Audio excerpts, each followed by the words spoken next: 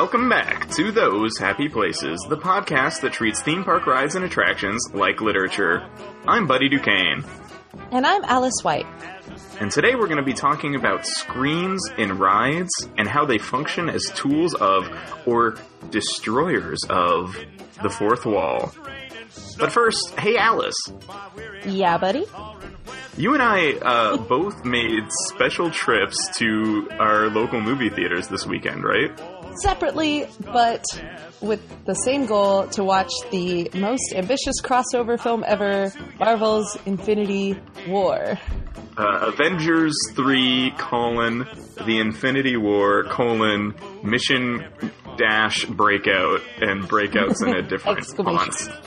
Right, exclamation. And really, but, okay, so it is Sunday, April 29th, as we record, and I have just left the theater, and you went and saw this movie on Friday. Mm-hmm. And we accidentally dropped about half an hour into just talking about this movie. Yes, you don't get to hear that conversation. We're not going to spoil it for anybody, even if you're listening to this years down the line. This is not a movie podcast, as much as sometimes I wish it was.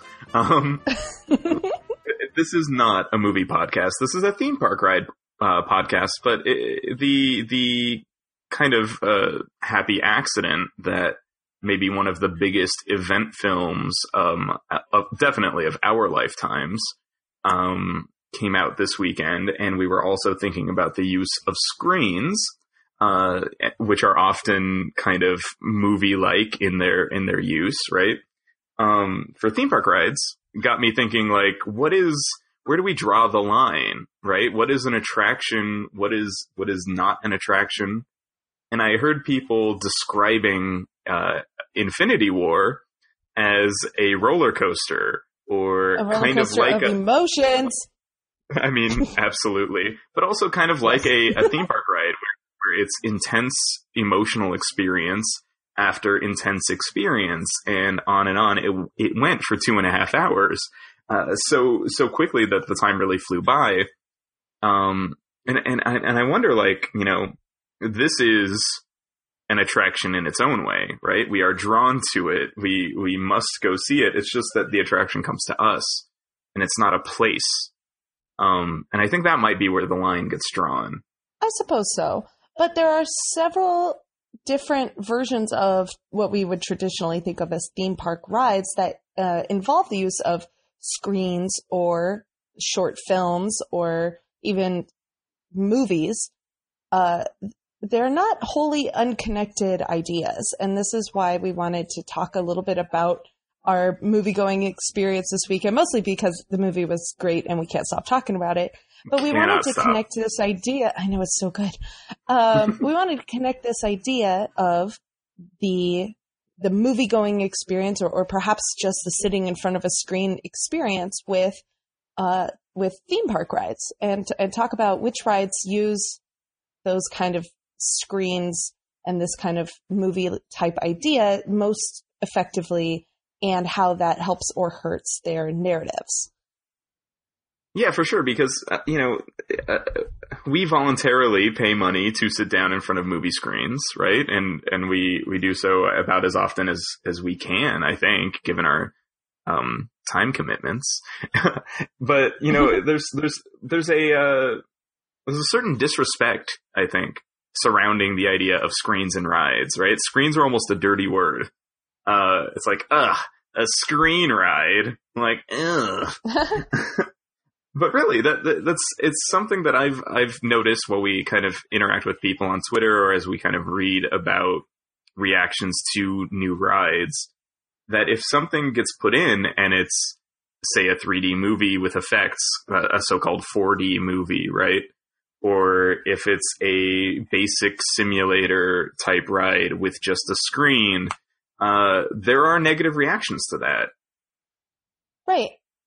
And we could delve into this later, but I think some of that might come from the idea of these kind of sit down and watch a movie kind of rides feel almost outdated. Screen rides have been around for many, many years, or what we can maybe screen attractions might be more appropriate. Yeah, screen Things attractions, like, I think, is a wider net to cast.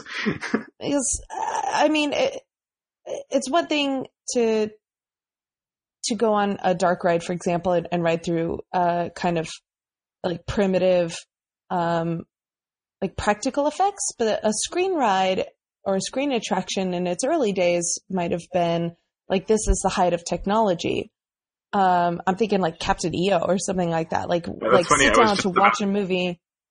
I was just about to mention Captain EO myself, like 70 millimeter full 3D projection, the hottest pop star in the world at the time, with the hottest filmmakers in the world at the time, an especially designed theater.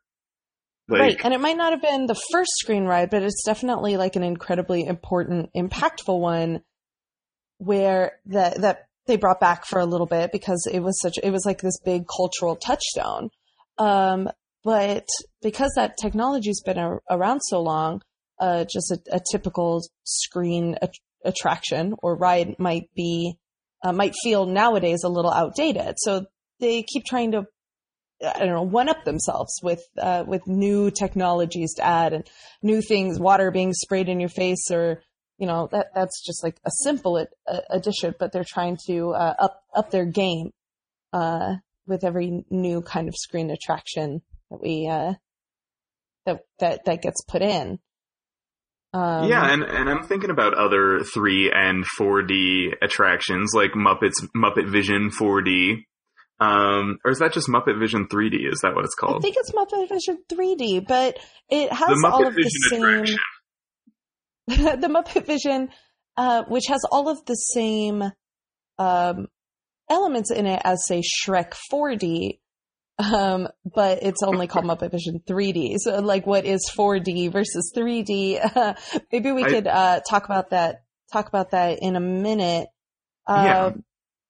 But I want to, when we start talking about screen rides and like their audience, I want to introduce our audience to a term they might not be intimately familiar with. You might know it maybe in passing, or maybe you've never heard of it at all. But I'd like to introduce the topic of the day, which is the fourth wall.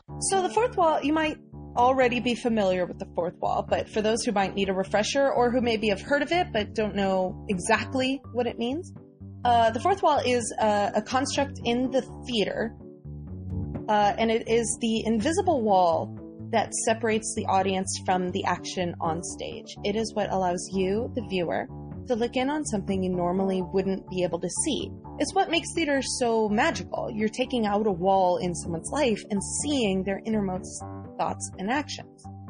And this is probably public knowledge at this point, but that wall can be broken.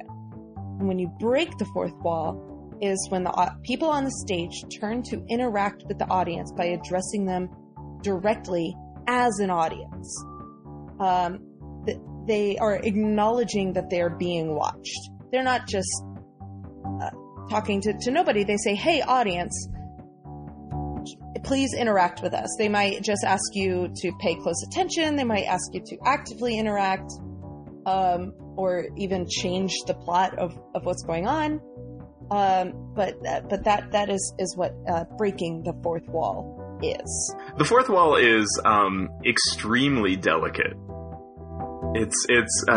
It is imaginary, and it's about the relationship between what's happening on stage or on a screen, or perhaps in a ride or attraction. It's that relationship between the performance and the audience that determines the strength of the fourth wall. And if that relationship falters, or if it's purposefully attacked, say in the case of one of the examples we're going to talk about, the fourth wall is dissolved almost immediately. Right, and I think the fourth wall, when it comes to theme park rides, is deliberately broken all the time, in almost every single case. In a theme park ride, you want to involve your audience, and you want to to know that they're part of the ride and part of the experience, especially if you are marketing towards children. We can even just go back to the episode we had about Mission Breakout. And they're asking us, the audience, they say, hey, you're an audience. You're here to watch. Put up your hands and help out Rocket. Right. If you don't put up your hands, then Rocket doesn't succeed. You've got to be part of this. You're drawn into the experience. Right. It's a clap if you believe in fairies kind of thing, like from the Peter Pan, from the play. And that's a they turn to you, example, the audience. Right? Early classic example of it in the theater. And you turn to the audience and you ask them for help, and they are directly then affecting the story. And that's a pretty extreme example of breaking the fourth wall. But it doesn't have to be so obvious. It could just be Jim looking into the camera on The Office, or like acknowledging that there is someone watching. Right, like the mugging the camera and being like, "Are you seeing this right now?" Because that's betraying a knowledge that this is being seen. Right, somebody is seeing it, and that's a little uncomfortable. That's a strange place to be. But like we were talking about earlier, Alice, there's one character that defines this fourth wall breaking. Yeah, it's in fact built into his character and personality. And of course, we're going to just briefly talk about Deadpool. Deadpool would not be Deadpool if he didn't break the fourth wall. He breaks the fourth wall from the page, from the screen. I do believe that Deadpool originally did not know he was in a comic book. And this is the product of a reboot. I could be wrong on that. Don't at me. But it is what defines his character in the modern context. It's what makes him stand out. We know him. You know, that's funny. We just did you also see the Deadpool trailer before Infinity War? I did. I was not excited for the Deadpool movie until I saw this trailer. When he turns to the audience and says, "Wow, you're dark. Are you from the DC universe?" And I was like, wow, hey. this is going to be a fourth wall shattering experience, just like the first one. There's a video game that Deadpool is in, Marvel vs. Capcom, where he can grab the health bar that he has and use it as a weapon. So good. Deadpool knows he's in a comic or a movie or a video game. He knows he's in whatever he's in. And for him, the fourth wall does not exist. That's all sorts of meta and postmodern and ridiculous. He goes so much further past the fourth wall. I wish he had a theme park ride so we could talk about him on this podcast. Maybe we'll just start like a big old Twitter rant about Deadpool. That would be very cool. But you know, that's the thing though. I feel like it's a bit that is best in isolated bursts. Because as audiences, we like the fourth wall, or we expect the fourth wall, and the joy of breaking the fourth wall, even a little bit, just like peeking around it like Jim in The Office, right? That joy comes from the shattering of our expectations as well. It says, right, you and I are in on this joke, right? Like, and that's not the best place for a storyteller to be. Because the storyteller wants you to believe the things that are happening on the stage or on the screen or around you, in the case of a ride, as real. Right. They expect you, or they want you. The goal is for you to never experience like being suddenly becoming hyper aware of your surroundings. Like, oh, I'm sitting in a movie theater. This is all a joke. This is all fake. They really want you to become involved and stay involved. Traditionally, they want your emotional involvement to be behind the fourth wall. But when the fourth wall is broken, you know, one of two things might happen, right? That's true. There are pretty much two outcomes from breaking the fourth wall. And this is entirely dependent on how smooth the break is, and even down to personal preference and what kind of audience member you might be. The first thing that can happen, you might get sucked into the story, pulled into the action, and feel more involved than before. Like suddenly this becomes real and high stakes for you. This is usually how kids react to the breaking of a fourth wall. But of course adults can feel it too. And especially if you're emotionally invested or particularly imaginative. Yeah. If the story is compelling enough, anybody can feel this way. You don't have to be a kid. I think a good deal of how you react to fourth wall breaking, like you said, is about the smoothness and your investment. And I think it depends on you caring about that moment and being drawn in and wanting to be drawn in. It kind of reminds me of like cheesy hypnotists who are like, you can only be hypnotized if you want to be hypnotized, right? And you can only be drawn in by a fourth wall break if you want to be drawn in by a fourth wall break. Right. Because the other option is, the other outcome here is that you kind of get jolted out of the moment. Like saying, you suddenly become hyper aware, painfully aware of your surroundings, of your presence in a theater, in the uncomfortableness of your seat. And you suddenly become too aware that what you're seeing is fake. And that can jolt you out of it and ruin your experience, where you go, oh, well, the stakes aren't high anymore. This is really too bad. I was enjoying this. I was having a good time, and now I'm not believing it anymore. And now I don't believe it anymore. And this can happen. This is if the story is bad, or if the act of breaking the fourth wall is clunky or forced, or maybe unexpected. And the description of it as painful, I think, is particularly apt, right? Because it sucks. It's a bad feeling. And we as a culture have this changing relationship with the fourth wall, I think, thanks to postmodernism and characters like Deadpool and other things. We're so bathed in media so that winking at media has become easier for us. But it sucks when you don't want it to happen. It's not fun. Right. I'm the sort of person who gets a pretty big kick out of things like watching an actor break on live TV, or and I'm still like I said, like a little kid who's gonna raise my hands for Rocket Raccoon or clap if I believe in fairies or whatever. I am the sort of person who is more likely to be sucked into the story with a good fourth wall break. But a bad one, like, I don't like when in a 3D movie, when the characters on the screen go, oh, who's that in there watching us?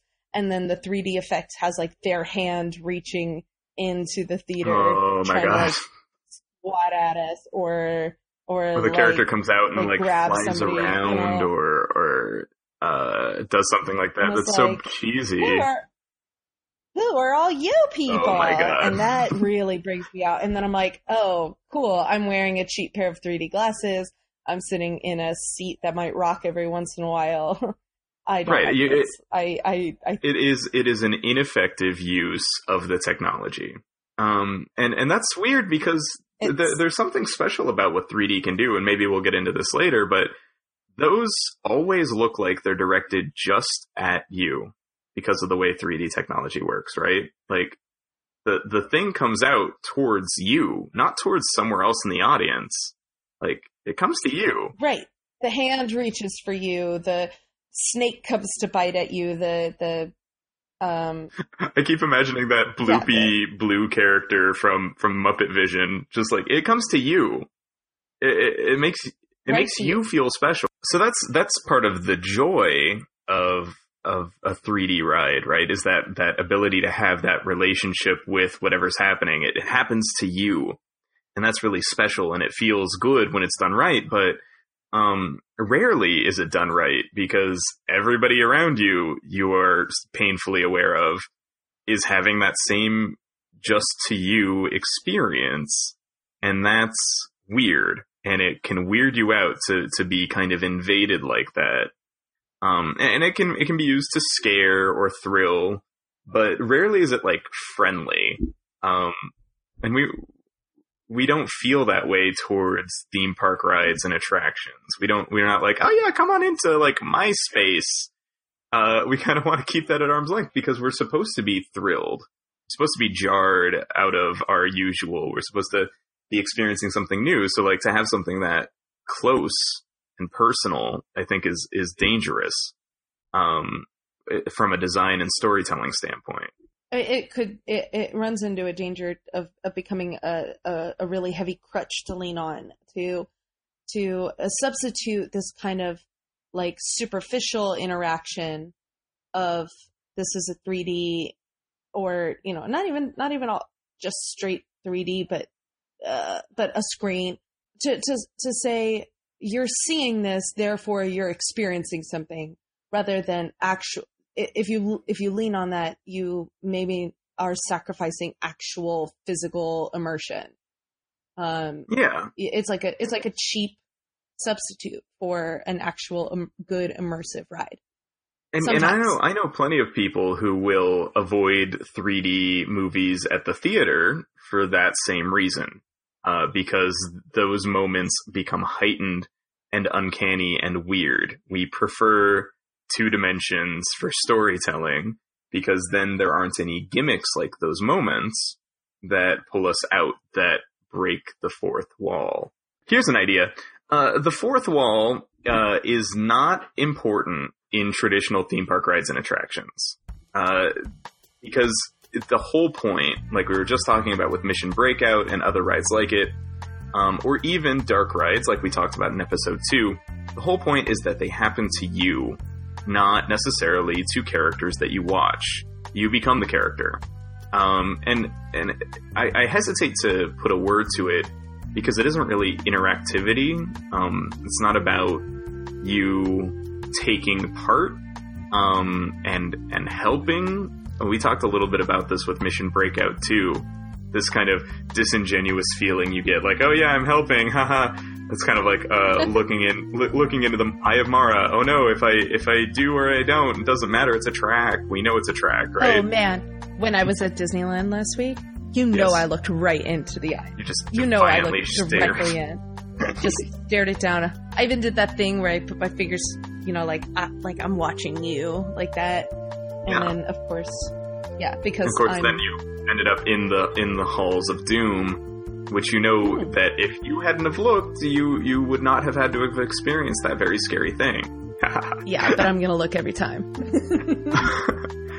So that's not really what happens though. It's not really interactive. It's more passive than interactivity, but it's less passive than watching a show. And I think that's an important balance to strike. Because the audience is asked many times in good rides to walk right through the fourth wall. In effective rides, the audience passes through the fourth wall as soon as they enter the queue. As soon as the pre-show begins, wherever you consider that to begin, you are walking through it. You are now in the world of this fiction. And that's really, really important. And it's not just a common thing. It's built right into those really effective rides. It's about how they set up their storytelling. Okay, hear me out for a second. I'm about to tell you that Ferris wheels have a very involved story involving their audiences. This is okay. I can't even with you sometimes. Hear me out, because this is. Go on. Convince me. This is not. It's not that involved. It's not that deep of a story. The story is, you board a Ferris wheel. The Ferris wheel goes around. It raises you up. It drops you back down. You go around a couple of times. You have fun while on it. It makes you feel an emotion. It makes you feel fun or thrilled. And then the ride is over and you get off. This is a story about you on a Ferris wheel. It's outside of the ordinary and you take part in it. You don't interact with the Ferris wheel outside of maybe like swinging the chair, which is dangerous, and don't do that. Don't do that. But, Children. you take part. It is your story. Similarly, you board, say, a bookcase in Hogwarts, and you are drawn along by Harry and friends through a forbidden journey, and then you get off. They're not detached from each other. This is what rides are. They're a storytelling device that has no fourth wall. This is a story about you. In fact, I would go so far as to say they are stories told in the second person. Ooh, I like that. Right? First person stories are I do this, I do that. Third person stories are he, she, they do this, do that. Second person stories are you did this. That's brilliant. But we don't talk about the second person often enough. People don't write in the second person very often. That's because the second person it's hard to read. It's weird. So I was actually talking to somebody on Twitter about this, named Aaron Kyan on Twitter, at Aaron Kyan. Thank you so much for this conversation. Where we were talking about how there aren't many second-person audio dramas or podcasts. And we were trying to get to the bottom of why. And it really is a strange phenomenon, right? Like, how often do you hear stories about you personally listening to the story? It's weird. It's uncomfortable. That's a really good point. I think about the Welcome to Night Vale episode, Story About You, a lot. Have you listened to that one? That's the best one. It's really one of my favorites. Like, you go and do this, you go and do that, and you know this, and you know that. You have to be told all of that by Cecil, and that's what's upsetting, is that this is kind of about you, I guess, but it isn't. It's about a character that isn't you. And that's that delicate balance, that reaching through the fourth wall and then assigning character traits to the audience is completely shattered in most theme park rides and attractions. I would say, like, when Indiana Jones says, "Not bad for tourists," and like points at you and mugs you a little bit, that was like, you're telling me how I did, but I didn't do anything. So to kind of bring it back to screens, right? The fourth wall is not. It's not necessarily there in the first place. So the use of screens presents another question with the fourth wall. So I would say that screens on rides present another side of the fourth wall, or maybe another piece of the phenomenon. Because maybe what we're really worried about with screens, as fans of theme park rides, as riders, as second-person participants, what we're really worried about is that the screen brings the fourth wall back.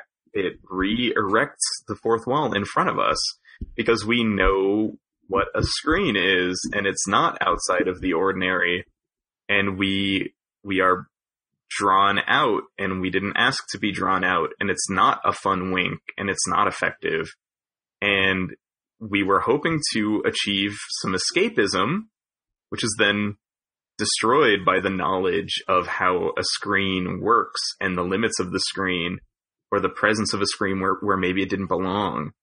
And I think that's the interesting thing about screens. When can we use them effectively? When do we reject them? And when do we find ourselves face to face with the fourth wall again, which is what theme park rides and theme parks in general are trying to destroy. They're trying to let you live in theater or drama or TV or film. They're trying to make you live in it. The screen brings it back. No, that's a really, really interesting point. And I think that, and this is, of course, not to say, listening audience, before you start atting us, this is not necessarily to say that screen rides are going to be bad rides. No, there are plenty of great screen rides that we really like and that do tell effective stories. So maybe the question here today, and the topic of conversation, is not why are screens not good for rides, but rather what aspects of the good screen rides set them apart from the bad screen ride. So what specifically in a good screen ride or a ride with screens that we consider effective, what specifically makes it effective? And so maybe we should spend time picking out specific aspects of certain rides that we find good, certain ones that we find bad, and we can try and get to the bottom of this thing. And this thing. I'd like to ask, is this kind of existence or non-existence of the fourth wall more effective on something like a roller coaster, where the physicality of it kind of trumps the like maybe you're so distracted by the physicality of it that you forget maybe about the fourth wall, or maybe more something like a dark ride where any screens that you come across, if you're moving slower, you can kind of like be more drawn in to the story. Yeah, you can kind of form more of a relationship with the screen, and then move past it. Or is it best employed on a simulator like Star Tours, or just like a 4D experience, and I struggle with them calling it 4D because I don't think they know what dimensions are. So would it be roller coasters or dark rides or simulators, or just like a simple we're watching like a mini show, maybe with some interactive elements to it? Which of these like types of rides maybe are most effective? Well, Alice, that is a really good question. And I think I have a personal answer. And I'd like to make the case, if you will allow me. I'll allow it. Good. Thank you so much, Your Honor. So here's the thing.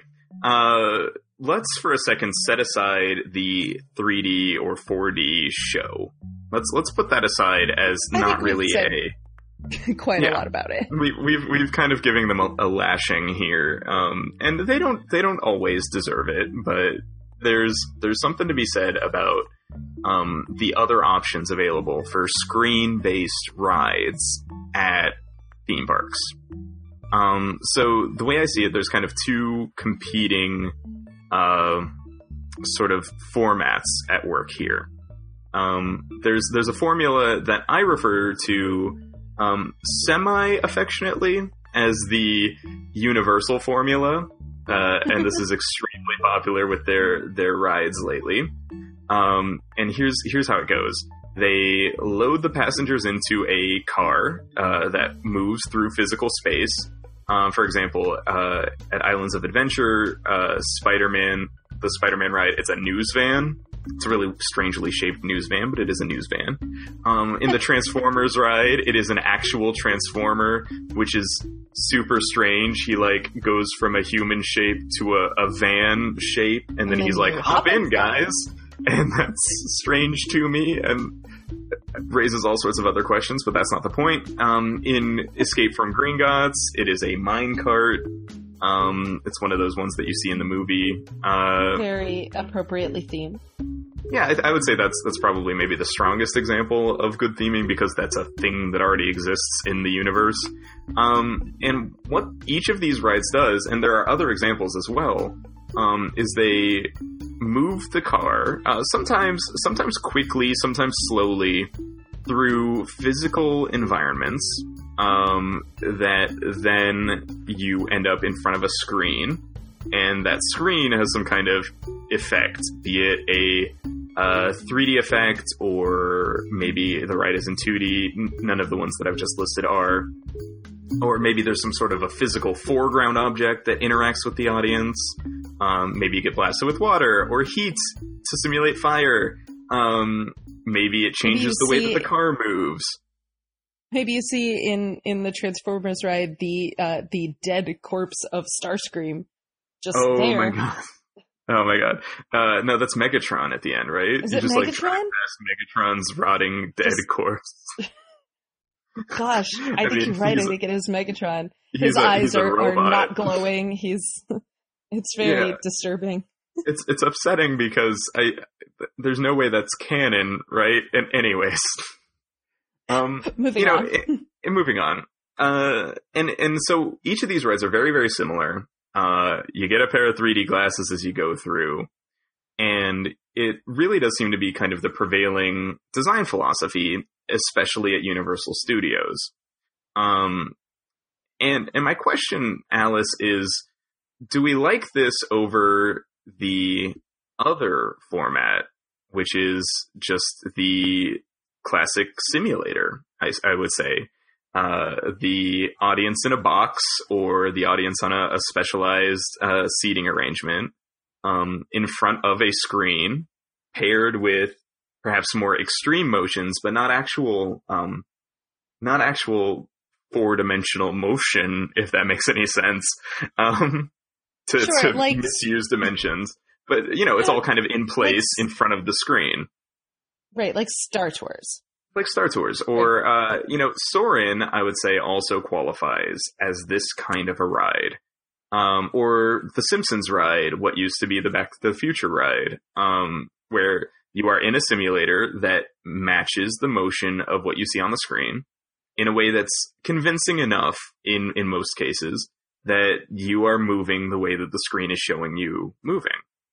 And I wonder, like, Universal formula, much more physical, lots of extra space, more opportunities for 3D objects, versus the simulator formula, which is more widely used and maybe simpler, but doesn't have that depth, that depth of field. Because honestly, and this is weird, because you feel like describing them, you might feel the opposite, but I kind of get sucked right out of Universal Formula rides. Oh, really? Really, I find them to be so samey, and looking at them while I'm on them, I'm like, I see how they're doing this. I see how they're doing this. I would say one big counter example would be Harry Potter and the Forbidden Journey, which I do not get sucked out of. But I would say that's because it's such a novel movement system, compared to these other ones, which are van screen to screen. It's a car. You're driving in a car. You kind of feel like you're on wheels, rather than like on Forbidden Journey where you feel like you're flying. And so that additional level of, oh, this is a cool feeling. I like this. I'm into it. Like, yeah. Like that is more likely to draw you into the immersivity of the moment that you're in. I mean, like, this is why I'll ride Soarin' again and again and again, or why I'll ride Star Tours again and again and again, even before the refurb. Well, two reasons. I love the idea of feeling flying, and Soarin' really does that for you. And I love Star Wars, and Star Tours really feels like it puts you there. And I will, every time I go to Universal Studios Hollywood, skip the Transformers ride, because I just don't get that feeling. I would actually rather ride the Simpsons ride, which is so funny because it's much simpler. I disagree. I'm glad you do, because we should have spirited debate on this podcast. We should. I don't love the Simpsons ride. Well, let me be perfectly clear. Back to the Future ride was a better ride, and the Simpsons ride has a lot of badness about it, including probably the worst possible 3D models for the Simpsons themselves. No, they're very bad. They're very bad. Very, very bad. And it does not look good anymore, but I prefer it to the Transformers ride, which I guess makes me garbage, actually. We already knew you were garbage. Right. But theme park trash. You're theme park trash. I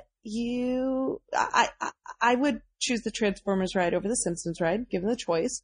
And not because I particularly love the Transformers ride, although I kind of do. I find it more physically thrilling. Transformers ride is surprisingly speedy. It feels a little more roller coaster, not actually like a roller coaster, but I feel more like physical, adrenaline, like involved. Whereas the Simpsons ride, I guess maybe because the Simpsons ride's such a big screen and you're such a small car, and I can look to the left and right and see like 7 other cars doing the same thing. Yeah. That doesn't feel as immersive or compelling to me. Yeah, and that's definitely, I think we're kind of hitting a point where it does come down to taste in what you prefer to experience. True. But Star Tours, I think, is a really special example. It's a because really good ride. right, not only is it an earlier ride in terms of when it was introduced, but I think it does something extra that really solves a lot of the problems of at least the simulator format. Which is, it puts you in a physical, very detailed, very well themed cockpit area, I would say. Well, you're in the passenger area, but you can look in on the cockpit. Yeah. The fourth wall lowers, and your pilot, be it Rex or C-3PO, depending on the era, is revealed. Rip Rex. Your pilot is revealed, and they're real and physical and there and with you, and they react accordingly to what's happening, and they can provide extra information, and they can interact with the set that they're on because there are controls next to them. And there's the additional screen, the comm screen, where X-Wing pilots or Poe or Finn can call in and talk to you. And then there's the hologram projection with the 3D glasses, and all of that, like, drags you right in. And you don't need more motion because Star Tours has that extra depth. It has that extra layer that says this is a real thing that is happening. It actually, I think, kind of pulls the fourth wall back up a little bit so that you can, just for a little bit, believe the screen. Believe the screen is real. You become a passenger again. And like you would just be a passenger on a roller coaster or a passenger on the Ferris wheel, even, where you are no longer, you're part of the story, you yourself, part of the story, but you're not asked to help or participate or anything. You are innocent bystanders in this other story that you are lucky enough to witness. And that's where that fourth wall comes back up. You get to see action happening, feel like it's happening around you and with you, but you're not asked to play. And Star Tours is such a special ride to me, and it definitely is getting its own episode eventually. Maybe around the time when Solo comes out. But now we're just using it as an example here. We'll really dive into Star Tours, and I believe we'll be diving into its presence in the canon, which is very important to me, but not actually relevant to this podcast, and it's different ways you can ride Star Tours, the variability of Star Tours. But that's another episode. We're just talking about its use of the screen right now. Right. And I think Star Tours, in addition to having a really good screen and simulator format, is also the best current use of 3D glasses in the ride. The 3D is not reaching out at you. It's not trying to grab you. You don't have the 3D coming to interact with you, the rider. It simply allows you, it simply gives you this deeper view, this like, it just expands the screen back further. It makes the space that you're in feel bigger and more intense. The only thing right now, see, Star Tours is also right that changes often enough. Sure. Nowadays changes. So like like you said in the Naboo ending, when it is a wholly variant ride, you do kind of get a 3D moment where something pops out at you. It pops through the screen. And there's even a kind of, and this is one of my least favorite things on the ride, there's a moment where Darth Vader seems to kind of reach through. When he stops the Star Speeder, he goes, stop, and his hand is way bigger than it should be. It's like he's reaching through. Ooh, no, I don't like that. They don't really do that with Kylo in the version that's playing right now in April 2018. To date the podcast. Kylo Ren will stop the speeder, but he's at a far enough distance that actually the 3D glasses make him look further away, and more, instead of just like on a screen, like in a flat space, he looks far away. He looks like he's part of depth, this added depth. And often I think Star Tours really pulls that off, and that's about restraint, I would say, because there are specific 3D effect moments, such as the holograms. But that is enhanced by the 3D. Yeah, and that's extra, though, right? Because it's explained in the universe. Of course, a hologram is right here in front of me from my perspective, because that's how holograms work. So it's not weird. It's not a weird moment. And usually it's a beloved character, so it's not extra weird that it's like popping out at me. Like, and he's not Maz Kanata's right just there. Either. It's like she's in the center of the room. She's dead center in the room. She's not like looking you in the eye. She's being presented to you, the unfortunate passengers on the whole group of passengers on a Star Tour. On a Star Tour. That oh my gosh, we can't talk about the canon. Let's not do it right now. No, we have a whole episode for it. We will. Yes. I promise, dear listeners, we will. We will. So Star Tours is wonderful at that. And I think, again, that added depth and that restraint of 3D and the use of the screen as a deep field view that would be impossible elsewhere, I think is the most appropriate way to approach screens in theme park rides. And for me, it really is the gold standard. You know, I was also I was singing the praises of Forbidden Journey, and we were talking to some of our good contributors on Twitter. We'll shout you guys out soon. And the way that in Forbidden Journey, the practical sets and like such as the Whomping Willow or the Dementor or the Dragon's Face, they don't perfectly match with the screens, what you see on the screens, but they are there and they add depth and they're interactable and they're 3D, truly 3D. They're physical and you can almost reach out and touch them, and that makes that ride more effective for me as well. And if you ask me, in some of the later Universal Formula rides, there isn't enough of that.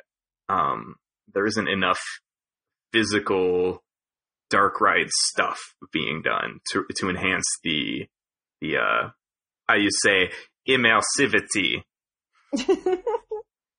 Please never do that again. Okay, I won't.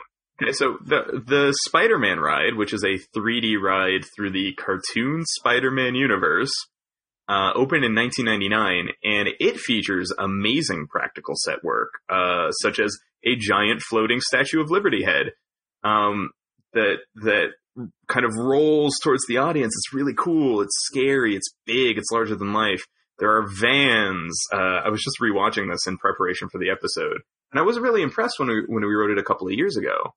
That this ride really does hold up, and it's been refurbished since 1999. They've updated the CG, but it really works. And there's water, and there's heat for fire, and there's really cool stuff done with perspective for the ride. At one point, you start floating up, and then some of the ride takes place backwards. It's really cool, and I think that's the kind of restraint and combination that you could see as more effective, instead of feeling like a cheap cop-out.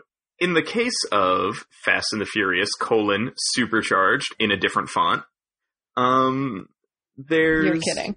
No, that's really how it's presented. Right. In the case of Fast and the Furious, there's a weird thing happening in terms of the fan response. And I've been seeing this on Twitter and kind of standing back because I haven't ridden the ride. But I have watched on-ride videos, and I've asked people for their perspective, and the short answer is there is a hologram portion of the ride where the actors have been captured and put into hologram form, so they look kind of realistic, interacting with these kind of deeper sets. If you've ever been to, for example, Forbidden Journey. Again, hate to keep leaning on it, Forbidden Journey, but Forbidden Journey has this, Escape from Gringotts has this as part of the queue. These are part of the ride. You kind of drive into a room where this happens. And then you drive forward on your party bus. Yes, that's what it's called. And it's shaped exactly like the trams for the Universal Studios Studio Tour in Hollywood, because it is a retread of that attraction.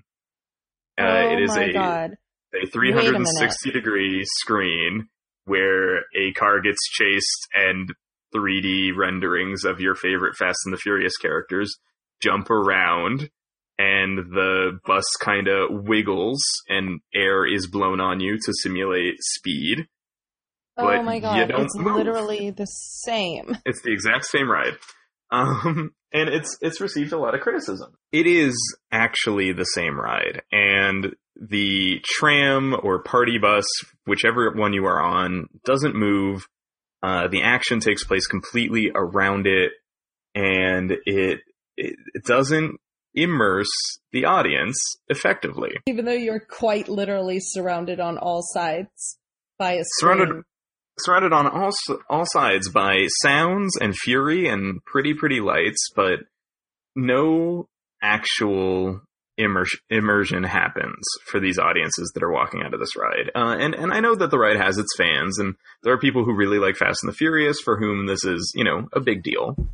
But it doesn't strike a chord with general audiences, is the general feeling I'm getting.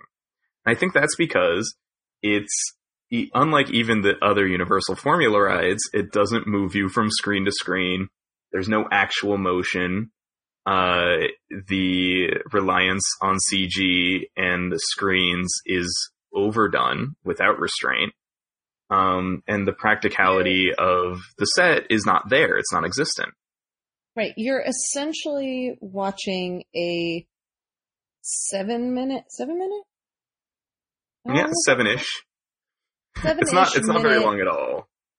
You're watching basically a 7-ish minute long short animated film, computer generated animated film set in the Fast and the Furious universe, featuring CG versions of characters that you maybe love if you're a big fan of the franchise, but you maybe just be vaguely familiar with, like me. I could tell you who Dwayne "The Rock" Johnson and Vin Diesel are, but they are actors. They are actors. Good looking ones at that, but they are like 3D, like CG 3D, like avatars of these guys in a short film. I do believe there's some compositing that does happen, right? They're not entirely CG'd, but it certainly does not look good. I think as soon as they go into the chase, if it's anything like the one at Hollywood is as part of the tram ride, if it's anything like that at all, the second that the actual chase starts happening, the entire thing is computer generated. Yeah. 100% of it. I have a really hard time with attractions like this. There's a second one like it in Hollywood that is King Kong, right? Mm-hmm. And the King Kong one has always underwhelmed, in my opinion. It was cool about once. You hold on to your 3D glasses for the duration of the 90-minute studio tour. They say, put them on to protect you from Kong. Oh, wait, as an aside, can we have an aside? Aside? Yes. Step over here into my office. Okay, so...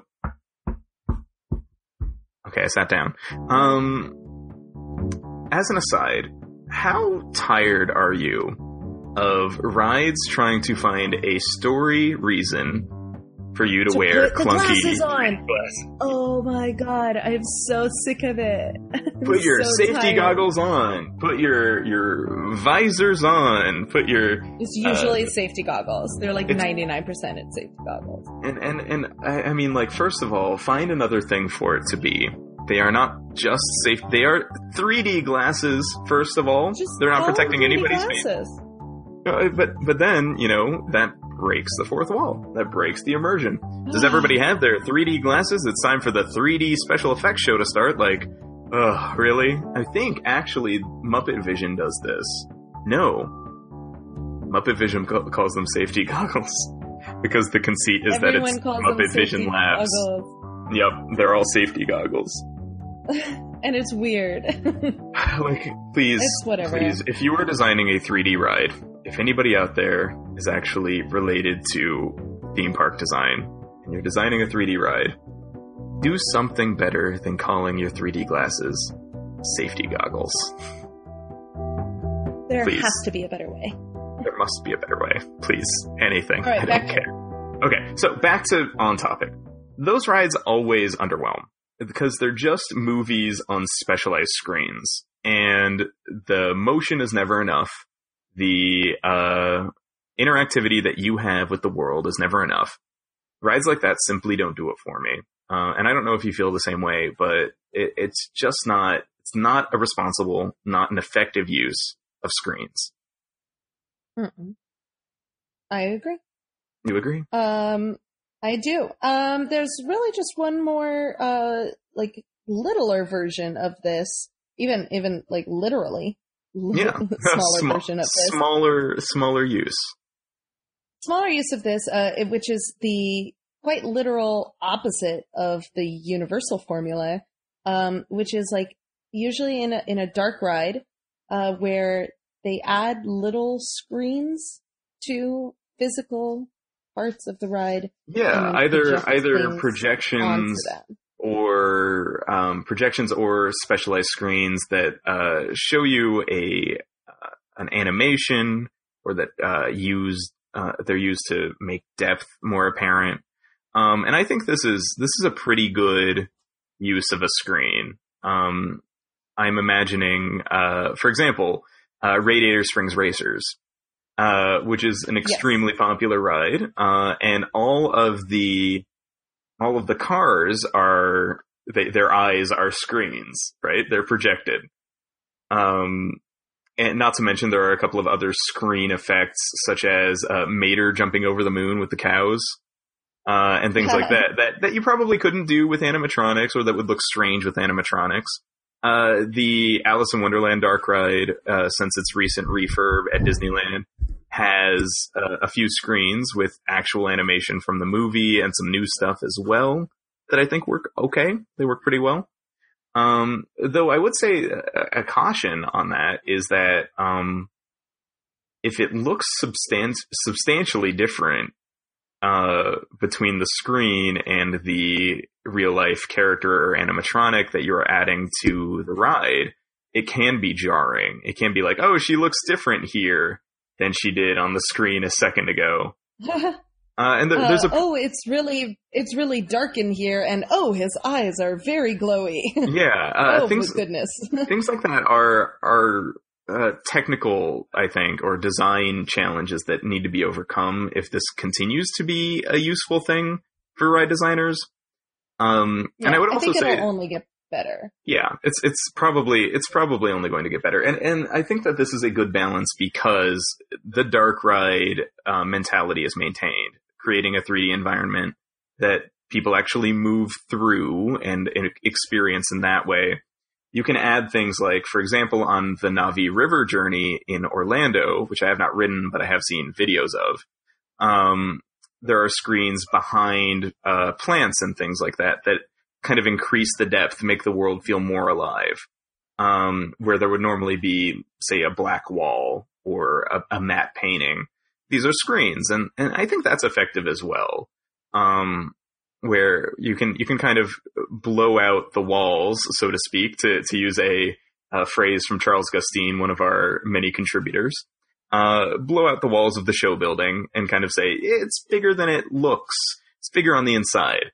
And that's something that screens really can bring that to, especially the dark ride.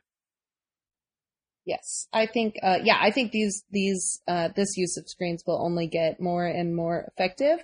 The only problem becomes when they become the only piece of tech in the room to fail, and suddenly you have Lightning McQueen with no eyeballs, and that might freak a child out.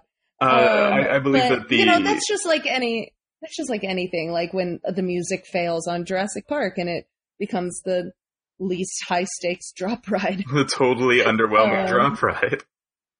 Yeah, and the Frozen ride at Epcot, I think, uses a lot of this projection technology, and Elsa's face not being there is a real problem. A huge problem. There are a lot of children. A shut down the ride level problem, whereas Elsa may be missing a cue if she were just a pure animatronic with no projection, may be less drastic. It might just be a bummer, but they wouldn't shut the ride down. Right. So there are certainly dangers related to using projection and screens on dark rides. But I think, Alice, that means we've covered all of the screen usages that we've encountered or that we have comments on. Yeah, I think we did a pretty thorough job of that. Of course, we'd love to continue this conversation with you, our listeners, on Twitter. Yeah, that's right. We love our Twitter followers and our Twitter contributors. Let's go to some of the responses that I got when I asked people about their experiences with screens on rides. So this first one comes from Caps for Sale, who in our previous encounter I referred to as Caps for Sale. Caps. And Caps. I'm still going to say it 3 times, even though I know that your at is Caps for Sale. And Caps says, the most underwhelming screen experience of the past year for him was Jimmy Fallon's Race Through New York, which is an attraction at Orlando Universal Studios, which he describes as literally just a screen, some motion, and some subtle smells. So for me, this really does kind of mirror the criticism of Supercharged, where you can put a very fancy screen in front of people and you can put the 3D glasses on them and everything, but there has to be more. Alice, did you take a look at this ride? Because I did. No, I didn't, because honestly, if it's if the majority of the ride is smells, I feel like you have to be there. Right. But then also the idea of a ride called Race to New York and then its big feature being smells, as someone who currently lives in New York, I'm not interested. I'm incredibly uninterested in the smells of New York. You don't want to smell everything New York has to offer? Most of New York smells very bad. Not interested. No. And the thing about rides and screens and motion and smells is I was reminded by that comment of Soarin' Over California or Soarin' Over the World. Soarin' crushes its smell game. When it was Soarin' Over California, when you would go over those orange groves, it smelled like an orange grove. You smelled the leaves and the dirt and the oranges, and oh my god, it was absolutely perfect. It was beautiful. Definitely, and 10 out of 10. I think we kind of got somewhere, and I'd like to move on to another comment here from our good friend and contributor Charles Gustine of the Iconography podcast. Everybody, please go listen to Iconography. It is a triumph. It's so good. And he says that Soarin' is a perfect example because the engineering problem and the thrill of Soarin' is how can we make you feel flying with some motion, a screen, and some smells. And I think, Charles, you are completely right. By having a specialized screen and a specialized goal, which is feel like flying, not necessarily make you smell New York, which is not a good goal. You should never try to reach it. Or even not necessarily tell you a story. Right, but Soarin' is there to make you feel a feeling. Let's fly. And film on a screen with the right kind of motion can make you feel that. And I was talking to somebody about Flight of Passage, and they say that this is a very similar thing at the Animal Kingdom, Flight of Passage, that it is definitely just motion in front of a screen, but the seat and the kind of bike type seat that they put you on kind of interacts with you in a way that also enhances the believability, makes you feel like you're riding a creature. which is something that can't be communicated on a ride video. So I'm interested, Alice, maybe when you go later this spring, what you think of that ride. Yeah, I'm definitely going to make sure to stop by. I'm going in the middle of May. Nice. So I will definitely report back. And that conversation was another one that I had with Caps for Sale, that the creature really feels like it's flying, and that you are on it doing that. So that's a really cool effect that, again, a screen ride is enhanced by appropriate motion, by being specialized, by making you want to feel a certain thing, and by going for that with its engineering, not simply by making you feel like you're in the middle of a King Kong. I don't know what that attraction is. So one more. I was talking to Dan of the Tomorrow Society, and his Twitter handle is @TomorrowSoc, SOC, short for society, I believe. And he was saying that he really prefers physical environments because you're not held at a distance. And that's really interesting, that the distance between the audience and a screen is whatever depth is put on screen, right? And then kind of a wall, because that's where the screen has to be, and then more distance, and then wherever you observe the screen for. There is quite a lot of separation. And not having a screen removes at least that extra depth that's on the screen, plus the distance you have to be from the screen to observe it. You can really be moving through plants or creatures or a hidden temple, and if you're building that and you're on it, you're not separated. And I think that's really interesting, because we were talking about distance as a good thing in, like, Star Tours, right? The use of distance. And the way that the depth actually enhances it. Maybe not so much distance as, yes, depth over distance. Yeah, and I think depth and distance, I think they don't just have different connotations. I think they mean different things. So, like, depth means it's good how deep you can see, right? It's a positive thing. Whereas distance feels dry and unoccupied and empty. Depth feels full. And I think that's what designers should be going for, is depth. So that's a really interesting distinction that I don't think we'd get if we weren't talking to our great Twitter followers. So thank you guys so much for contributing. Yes, thank you, everybody. We love Twitter. Please interact and follow us on Twitter, and essentially help us write all of our episodes. Yes, make us sound smarter than we are. Thank you for listening to Those Happy Places. I'm Buddy Duquesne. And I'm Alice White. The research for this episode was done by Alice White and edited by Buddy Duquesne. This episode was produced by Alice White and edited by Buddy Duquesne. Our theme music is Golden Gate by the California Feet Warmers, featuring Phil Alvin. You can find the Feet Warmers on YouTube or on their website, CaliforniaFeetWarmers.com. Additional music for this episode came from Poddington Bear, available on the Free Music Archive. Look him up, he's amazing. And if you enjoyed this episode, be sure to subscribe, leave a review, and tell your friends. Send people to our website at www.thosehappyplaces.com and join us on our Facebook page at facebook.com/thosehappyplaces, where we're always talking about theme parks and ideas for future episodes. We're also on Twitter. That's right. I'm @Buddy_Duquesne. Duquesne is spelled DUQUESNE. And I'm @AliceWhiteTHP for Those Happy Places. Thanks for listening. We hope you return to Those Happy Places.